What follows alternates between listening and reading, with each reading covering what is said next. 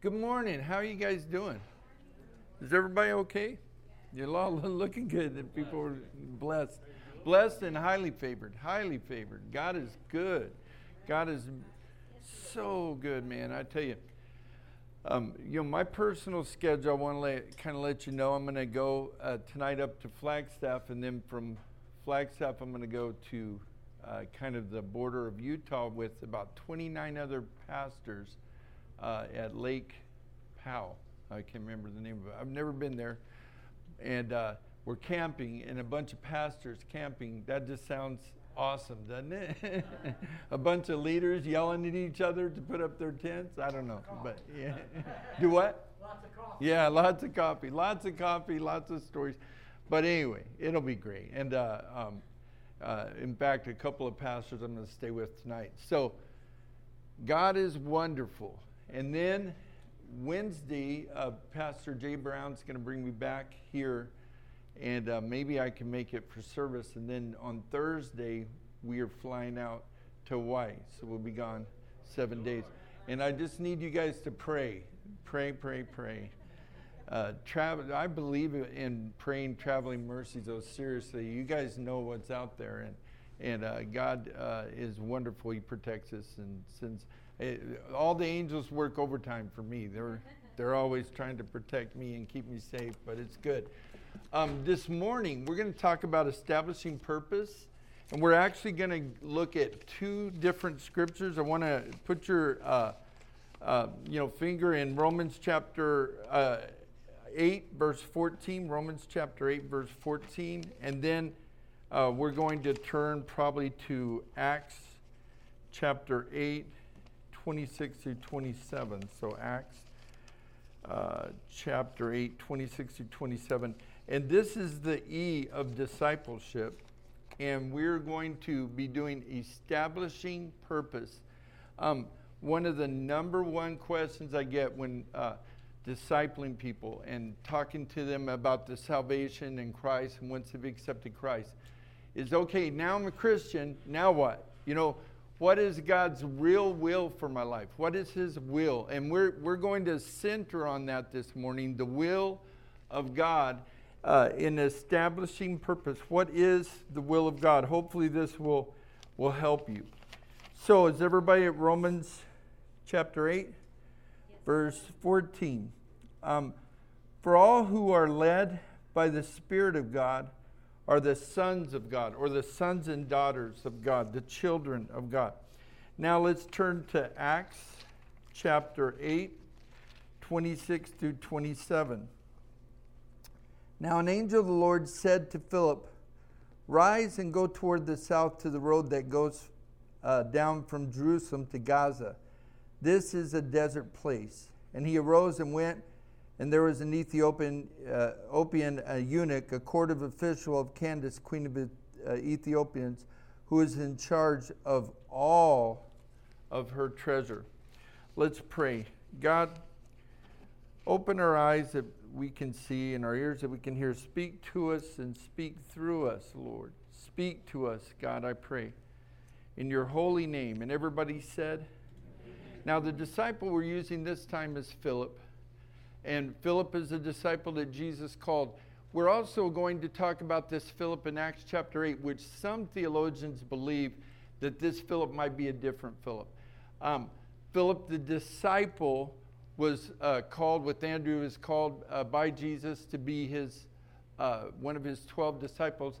And then we know about this Philip, we call Philip the evangelist, who in Acts chapter 8, they introduce you, but they introduce you a little bit to him in 6 and 7 because he and Stephen were waiting on tables. They were helping the widows and the poor. And then Stephen is the first one that is stoned and killed for the gospel of Christ. And it says about this time, then that's when, and that is at the end of chapter 7 of Acts. And then at the beginning of chapter 8, it says, then Philip begins to do what we read today. He begins to evangelize and go because of the persecution. The will of God. Before we talk about the will of God, I have to ask you this question. Are you willing to accept the will of God? Amen. I have people ask me all the time, what's the will of God? I want the will of God. But are you willing to accept the will of God? Or does the will of God kind of sound like your voice and you moving things as long as it's good, but then if it's bad, then, oh, well, God help me, I need the will of God to work it out. So before I talk about accepting or doing the will of God, I'm going to ask you, are you willing to accept the will of God? Amen. What if He's decided for you to be in your job for the next 10 years? Are you willing for Him to accept? Are you willing to accept the will of God? What if He's saying that you got to live in Phoenix, Arizona for 10 more years? Praise God. Are you willing to accept the will of God? The will of God is not destructive to you. The will of God is not draining to you. The will of God will propel you and put you in the right places. But before we start even talking about the will of God, my question is, are you willing to accept it? Here's the first point of what we're going to talk about. Number one, if you want to know the will of God, number one, you have to be conformed to the image of Jesus Christ. You have to be conformed to the image of Jesus Christ. John chapter 1 verse 12 says, "But to all who did receive Him, who believed in His name, He gave the right to become the children of God." When I say you've got to be willing to be conformed to the image of Christ, I must be saying that you're not already. Right? Does that make sense? If I make that presumption. If you have not accepted Jesus Christ as your personal Savior, or even if you have, every day you're being conformed to the image of Jesus Christ. Once you have accepted Christ, let's say you've not accepted Him today, you're unsaved, and you say, "Pastor, I hear what you're saying. Jesus is really talking to me. I'm confessing with my mouth and believing in my heart that Jesus Christ was raised from the dead. I accept Him." At that moment, you're being conformed to Christ. And I know that all of us, day by day, are being conformed in the image of Jesus Christ. You see the cross over here, and everybody wants to have WWJD. What would Jesus do? And Jesus died on the cross for humanity. So sometimes when we're being used, when we're being abused, we think that that's not right, but yet Jesus died for humans, for mankind. He died to the will of the flesh. He died to being married and having a wife. He died to so many things. I don't have time to tell you all the stuff He died to. Before He died, He literally, physically gave up His body for humans. And for you to know the will of God, you have to be transformed into the image of Jesus Christ. Why? For God, how many of you guys know this one? John 3:16. For God so loved the world that He gave His own. Wait, that He gave His only what? Son. Did He give His only what? Son. How many of you guys are guys? And 2,000 years ago, there was a bunch of guys there. But that scripture says, are you ready for this? This is deep. Come on, people. Only begotten Son. Jesus is the way, the truth, and the life. The relationship, the family origin, the DNA of being a God child was broken in the garden through the first man and first woman. And it was never reestablished until Jesus Christ, for God so loved the world that He gave His. Then John 1:12 says, "But as many as received Him, To them gave he the power to become sons and daughters of God. Amen. Wait a minute. The only one. But if you receive him, you become the sons and daughters of God. Point number one. We must be transformed into the image of Jesus Christ. Supernaturally by his Spirit. When we confess with our mouth and believe in our heart that Jesus Christ is raised from the dead, we become a child of God. Amen. How many of you guys have children? Do you know where they are right now? And when you don't, you kind of grab them by the back. Why are you crawling under the chair right now? We know where our children are. I don't know where your children are, but I know where my children are. But as many as received Jesus Christ, to them gave he the power to become the sons of God. Let me get a little deeper into this. Point number one, to be conformed to the image of Jesus Christ. To seek and to save. Jesus said this, I have come. If you want to be in the image of Jesus Christ, Jesus said, I have come. Everybody say, I have come. I have come. To seek and to save. Oh, pretty good, but let's do better. I have come to seek and to save. What have you come to? What is the will of God? To seek and to save the lost. For God so loved the world that he gave his only begotten Son, that whosoever believeth in him should not perish, but have everlasting life. Because as many as believe on him, to them gave he the power to become. Now you're grafted back in. Now you are in. You are a child of God. And as a child of God, you realize that there are some lost family members out there. And if you are transformed to the image of Christ, you are transformed to seek and to save that which is lost, to destroy the works of the devil, and to finish the Father's work. And when you're transformed into the image of Christ, you have the mind of a servant. You are not saved and brought into the family just to have a title. You are a joint heir with Christ. You are a holy priesthood, a royal nation, that you might show forth the glory of God. All of these things are true. But you're brought in to the family because there is a broken and hurting world. And the way that God has chose to minister to that world at the present time is not how some of us would have done it.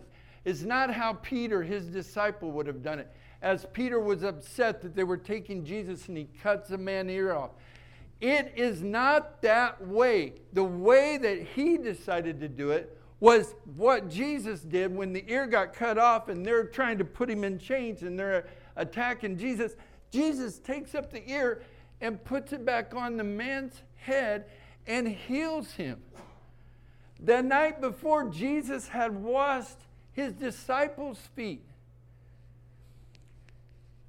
God, as making you a child, puts the mind of a servant in you. We were into this school for this church right down here, junior high school. And we had a guy named Billy that was our janitor. And I love Billy. He's awesome. And one thing Billy and I knew is Billy had the real power. I went to eat one time with the principal, but I only went one time. I went a ton of times with Billy because Billy had the keys. Billy opened up the place. See, I hope you guys get this. Some of you don't get this. I'm telling you, man, the maid at the big mansion that the guy never visits is having a great time at the mansion. Because she's a servant, but she's actually getting to enjoy it. Billy had all the keys. He opened up the place. He closed the place. I had his number. This guy had all kinds of things at his disposal. You guys know what I'm talking about? The servant, the last shall be first, and the first shall be last. Who has the keys? The principal didn't have the keys. Billy had the keys. Billy would go in there and mop the stuff that the kids had spilt, and he'd go into the bathroom and take care of that and clean that up. He'd go into the lounge at night and put his feet up and watch the teacher TV. I knew he did. Eat the teacher food. So many people have a wrong concept of what leadership and being Jesus to the world is. Did you know that the definition of the President of the United States is servant of the people? To be first, you must have a servant heart. You be transformed into the image of Christ. Let me get going. I got to get into some more stuff here. Number 2, true freedom. Are you ready for it? I get deeper here. True freedom is love slavery to Christ. True freedom is love slavery to Christ. Disciples are love slaves. A Christian has been delivered from sin. And you guys have heard me say this a lot of times. Bob Dylan sings, you got to serve somebody. It might be the devil, but it might be the Lord, but you got to serve somebody. I've seen emperors, presidents, actors, big-time sports athletes. They serve somebody. They serve popular opinions so that they can make more money. They're always serving somebody. And really, there's only two. And Jesus said you cannot serve God and mammon. What he said is you can't serve God and money. What he said is you can't serve God and Satan. You can't serve both. You got to serve somebody. And it might be the devil or it might be the Lord, but you have to serve somebody. So if you have not been serving Christ, I got a bulletin for you, a news for you. You've been serving Satan. There's no in between. Well, no, I'm not a Christian, but I don't serve the devil. There's no in between. You either serve Jesus or you serve the devil. And you might be a good person. You on the outside, you're like, well, I'm really good. I don't believe in Jesus, but I'm a really good person. I don't do anything bad. You cannot serve two masters. So you are a slave to Satan and you don't even know it. And what I'm saying here in point number 2 is we have to change our master from the master Satan to God, the creator and the father of all life, of everything. You see, the freedom, true freedom, is love slavery to Christ. Slavery to Jesus Christ is marked by love, unselfish choices for the highest of good of God and his creation. Slave has no rights of his own. Romans chapter 6, verse 22. But now that you have been set free from sin and have become slaves of God, the fruit you get leads to sanctification and its end, eternal life. Let me read that one more time. But now that you have been set free from sin and have become slaves of God, the fruit you get leads to sanctification and its end is eternal life. Now, I've spent a long time on these 2 points. You're kind of saying, well, maybe they're both the same, but I talked about Jesus Christ and his transformation, that we have to be a love slave. We have to listen, be willing to do that. Now I'm going to transition, and I'm going to begin to answer a question that I get asked every week. I get asked all the time. Well, what does God want me to do? What is God's will for my life?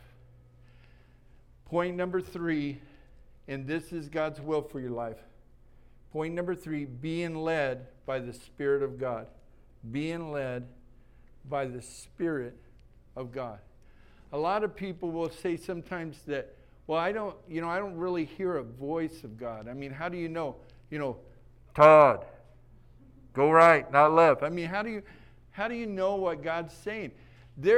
God is talking all the time. And there is a voice of God, and I want to make it real clear to you. Just a couple weeks ago, I went to a breakfast, and Tommy Barnett was there, and not a whole bunch of guys, because it was in the morning. So we got to talk, and we're talking, and, he said, all these things. I mean, he's had outreaches where there's been 30,000 people. He was able to lead Johnny Castlord. He had the largest church here for a long time, Phoenix First Assembly, and now it's, Dream Center, and it's in 9 different locations. He had the concept of Dream Center 25 years ago in LA, and we have even people that have been in our church have been a beneficiary of that church, going out and feeding and everything. And my son has some good friends, and this guy is leading worship now, who they lived in the Dream Center for a year and a half in LA, and they take about 400 people in this huge hospital. It used to be this huge hospital that renovated, and they spent like $60 million, and they paid it off. And all because this little guy just kept following God. And he said he didn't hear a big voice, but he could hear the will of God. And I want to explain to you how you can hear God's voice without maybe hearing an audible voice. Here we go. Being led by the Spirit of God. The voice of God is speaking all the time through the Word of God. The voice of God is right here. Go ye into all the world and preach the gospel. Okay, so I live in Miami, Arizona, and I'm a little kid. And we're having a service. I don't know how old I am, maybe 8, 9, 10. And I go outside and I start preaching. And I'm outside of a little tiny church preaching the gospel to nothing but trees and grass. And I'm like, I'm preaching to all the world. And then this year, I got to preach at 2 graduations in India and a bunch of different churches with interpreters, hundreds and hundreds of people, thousands of people. But it came out of that little church that I was at 7 years, where I would just go out sometimes outside. Yeah, you're saying amen. That's right. Yeah. That I would just go outside. You know why? You have to grow where you're planted and go where God sends you. But you can't go until you grow. Somebody say amen. Amen. The whole Bible, reading the Word of God, the voice of God is sure and kind. And many times the voice comes from within, the center of our being. You can just hear inside of you, this is something we should do. If you hear a voice inside of you, and all of a sudden you hear another voice, and the first voice you hear is, go to church. And the second one is, no, just stay home and watch TV. Guess which voice it is? It's the voice of God. Sometimes it's a lot more simpler than we believe. But you can't get to B before you do A. You have to do A, then B, then C, then D. How do I know the voice of God? Well, I never read the Bible, but I want to know the voice of God. Well, what about reading the Bible?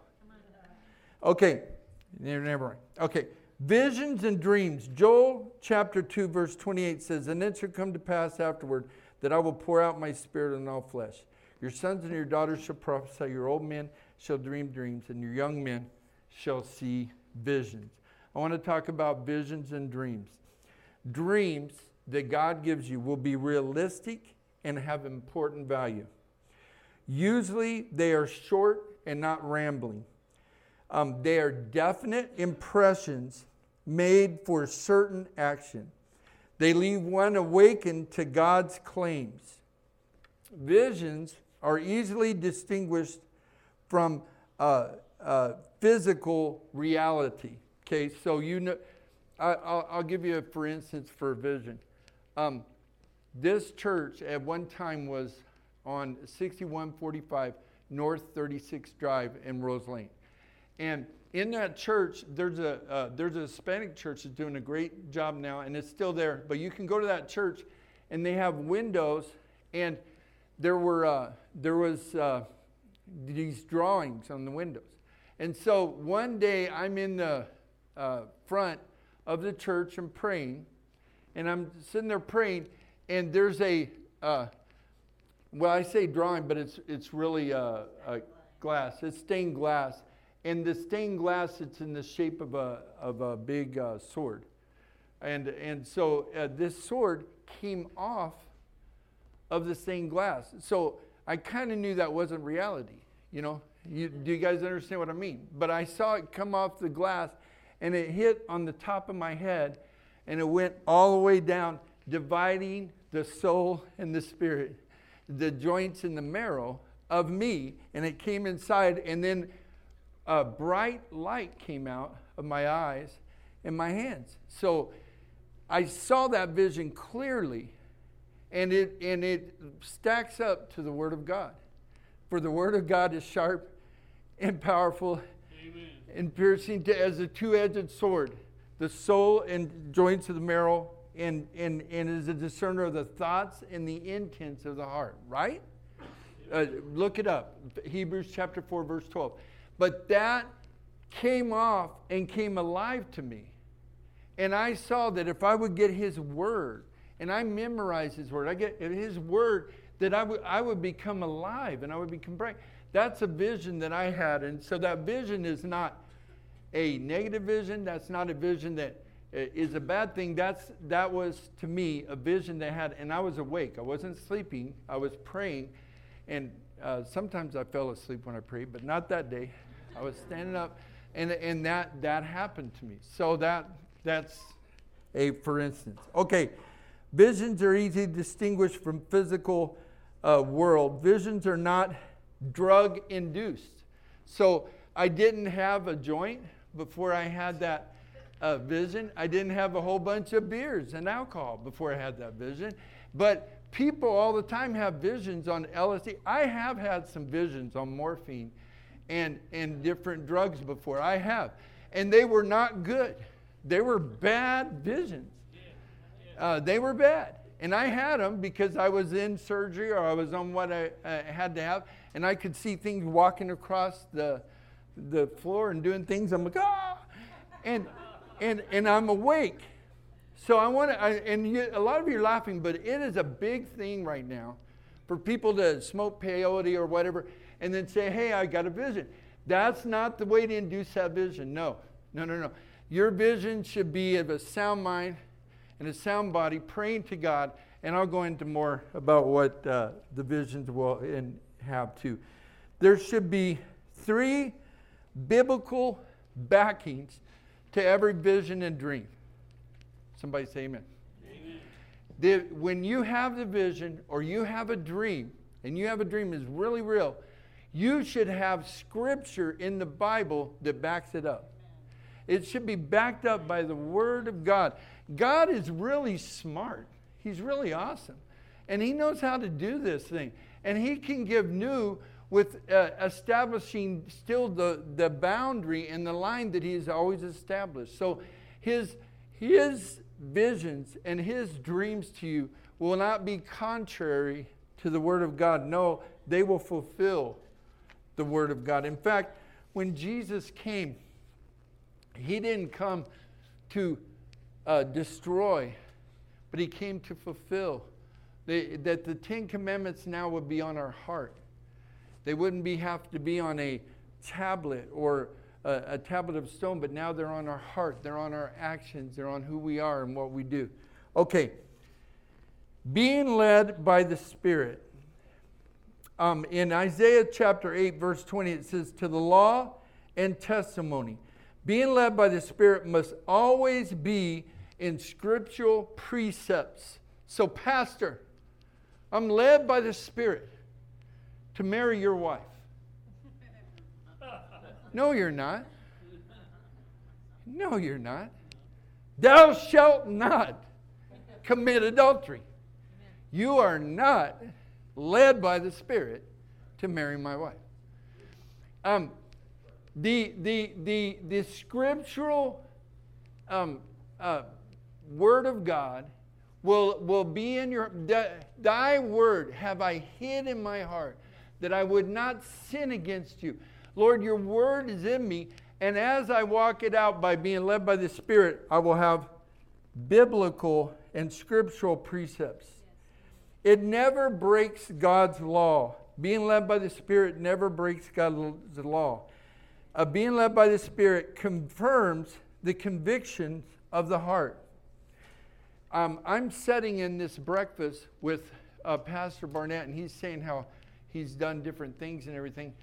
And you know, he'd heard God, and I'd heard God, hey, you ought to go to that breakfast. And then Dr. Roy Sherian is at the breakfast, and it's even a plus for me because I love him. He's my buddy, and we get to hang out. And then he tells me, and he told Pastor Barnett about a guy over there in India right now as a pastor. There's still in a prison. It's a really tough prison. We need to pray for him because, and the reason he's there because he broke the law. He baptized someone, and they got it on video camera.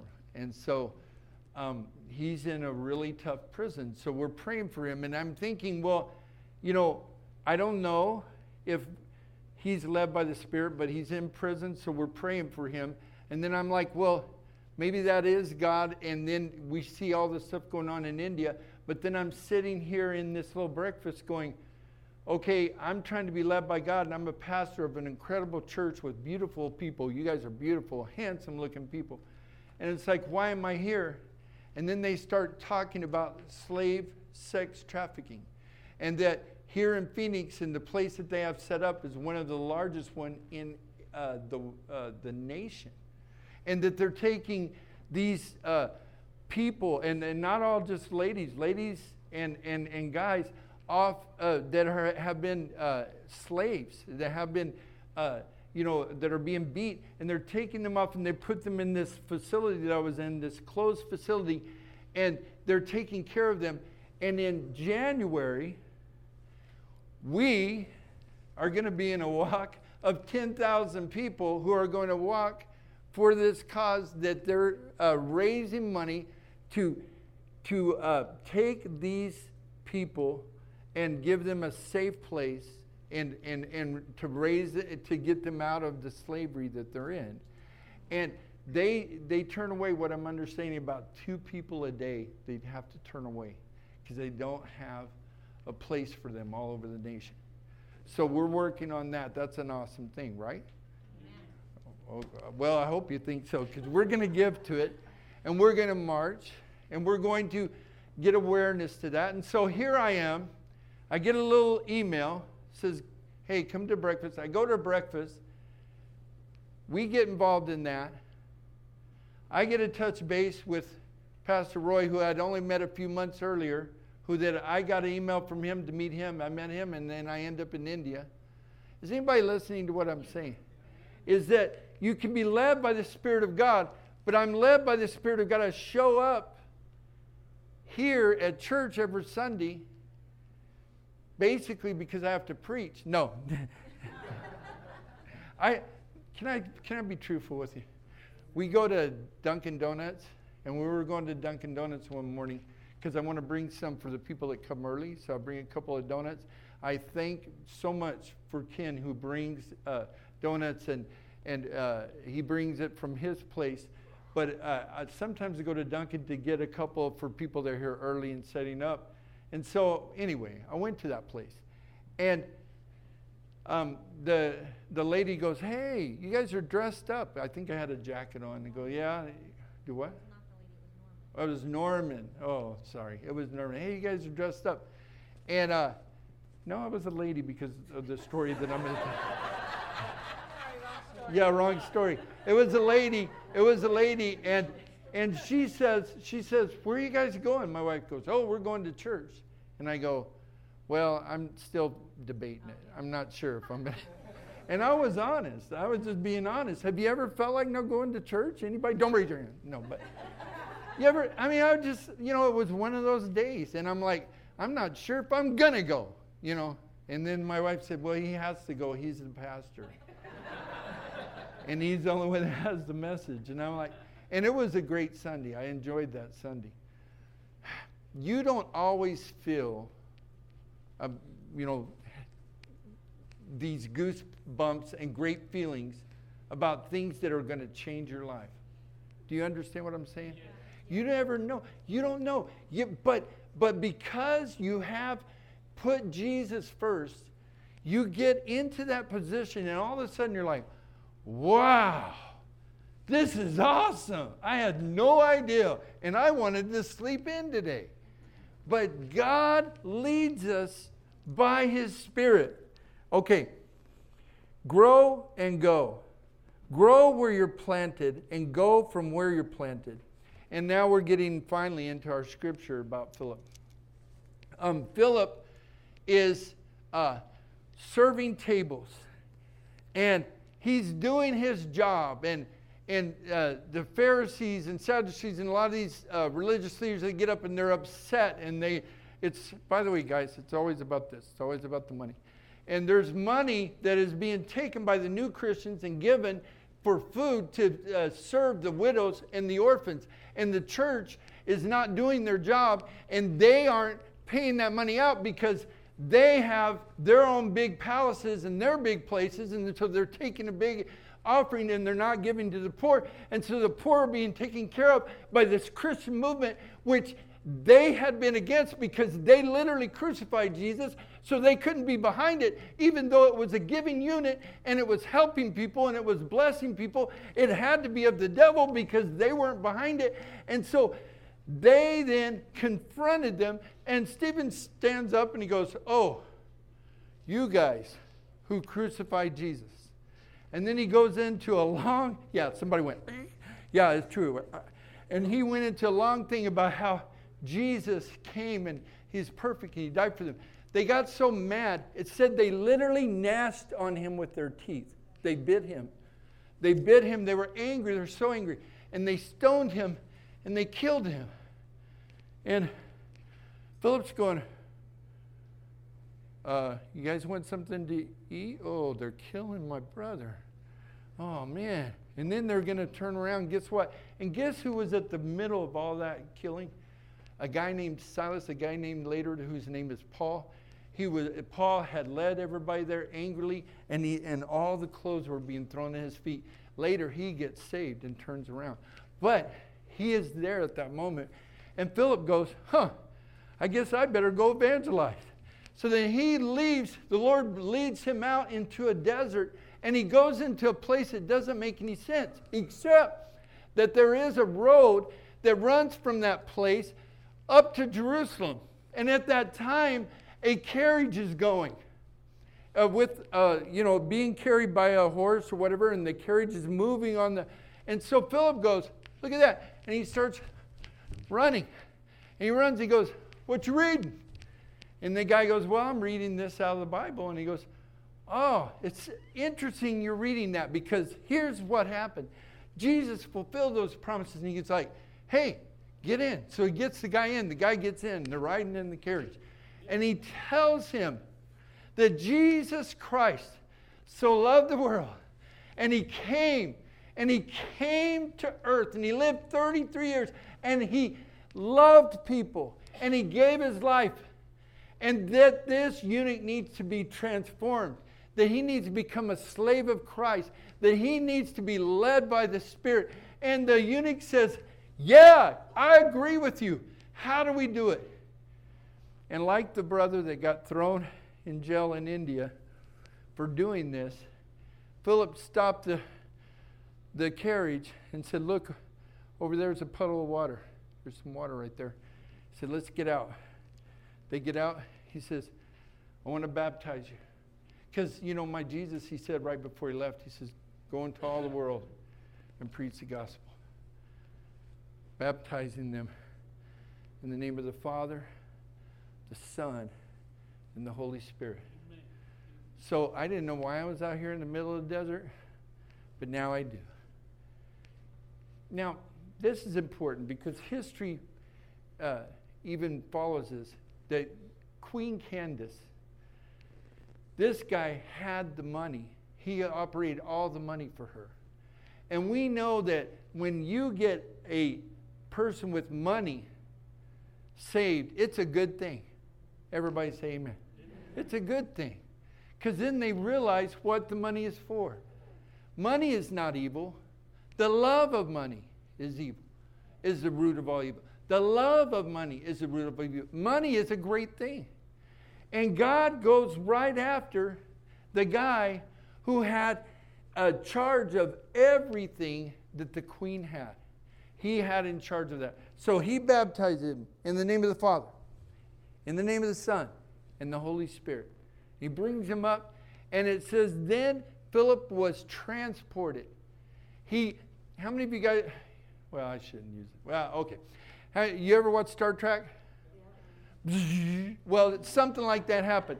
Philip disappeared, and he ended up in another place, and he was preaching the gospel. Because he accepted Christ, he prayed in the upper room, he received the Spirit, he stayed in Jerusalem for years, he waited on tables, and then he had to leave because people were getting killed, and then he ended up in the desert, and he told a person about Jesus, and they got Jesus, and then Jesus says, okay, that's good, now I need you over here. And immediately he was transported to another area. And you're like, well, that's never happened to me. It can happen to you. I've heard of people, of miracles and great things that has happened to people, and it's all by following Jesus, growing and going. Grow where you are. Out of this church, people, a lot of you can end up all over the world. Right? Say amen. All right. I got to wind this up. Jeremiah 29:11 says, for I know the plans I have for you, declares the Lord, plans for welfare and not for evil, to give you a future and a hope. Establishing purpose. God wants to establish purpose in you. And you have to grow where you're planted. I don't like my job right now. Okay, pray to God about your job. Pray that you'll love it. You'll love it incredibly. You know why? Because the moment that you love it incredibly, He'll move you out of it. It's really cool. Pray for your church. Well, my church, it's just not big enough. It doesn't do enough things. It's going to explode and be huge. And you know what He'll do? He'll move you out of it. Because God will do what you are praying for in your heart, but not the way that you think it is. God, His love is for human beings. He wants souls saved. And even if it makes you uncomfortable, it's okay. Because you're going to have a brother and sister in the kingdom of God who wasn't in the kingdom of God yesterday. For today is the day of salvation. What is God's will for your life?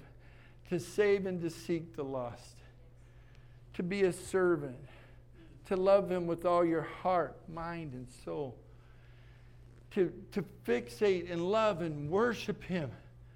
I'm not that smart and that talented, but it sure does sound like it when you read some of the places I've been all over the world and different things. I was thinking about it even this year. I was handing bachelor's and master's and doctorates in 2 different places and handing it to them and praying over them and thinking, I'm not a master or a doctor. And they put in way more work and everything. But the first shall be last, and the last shall be first.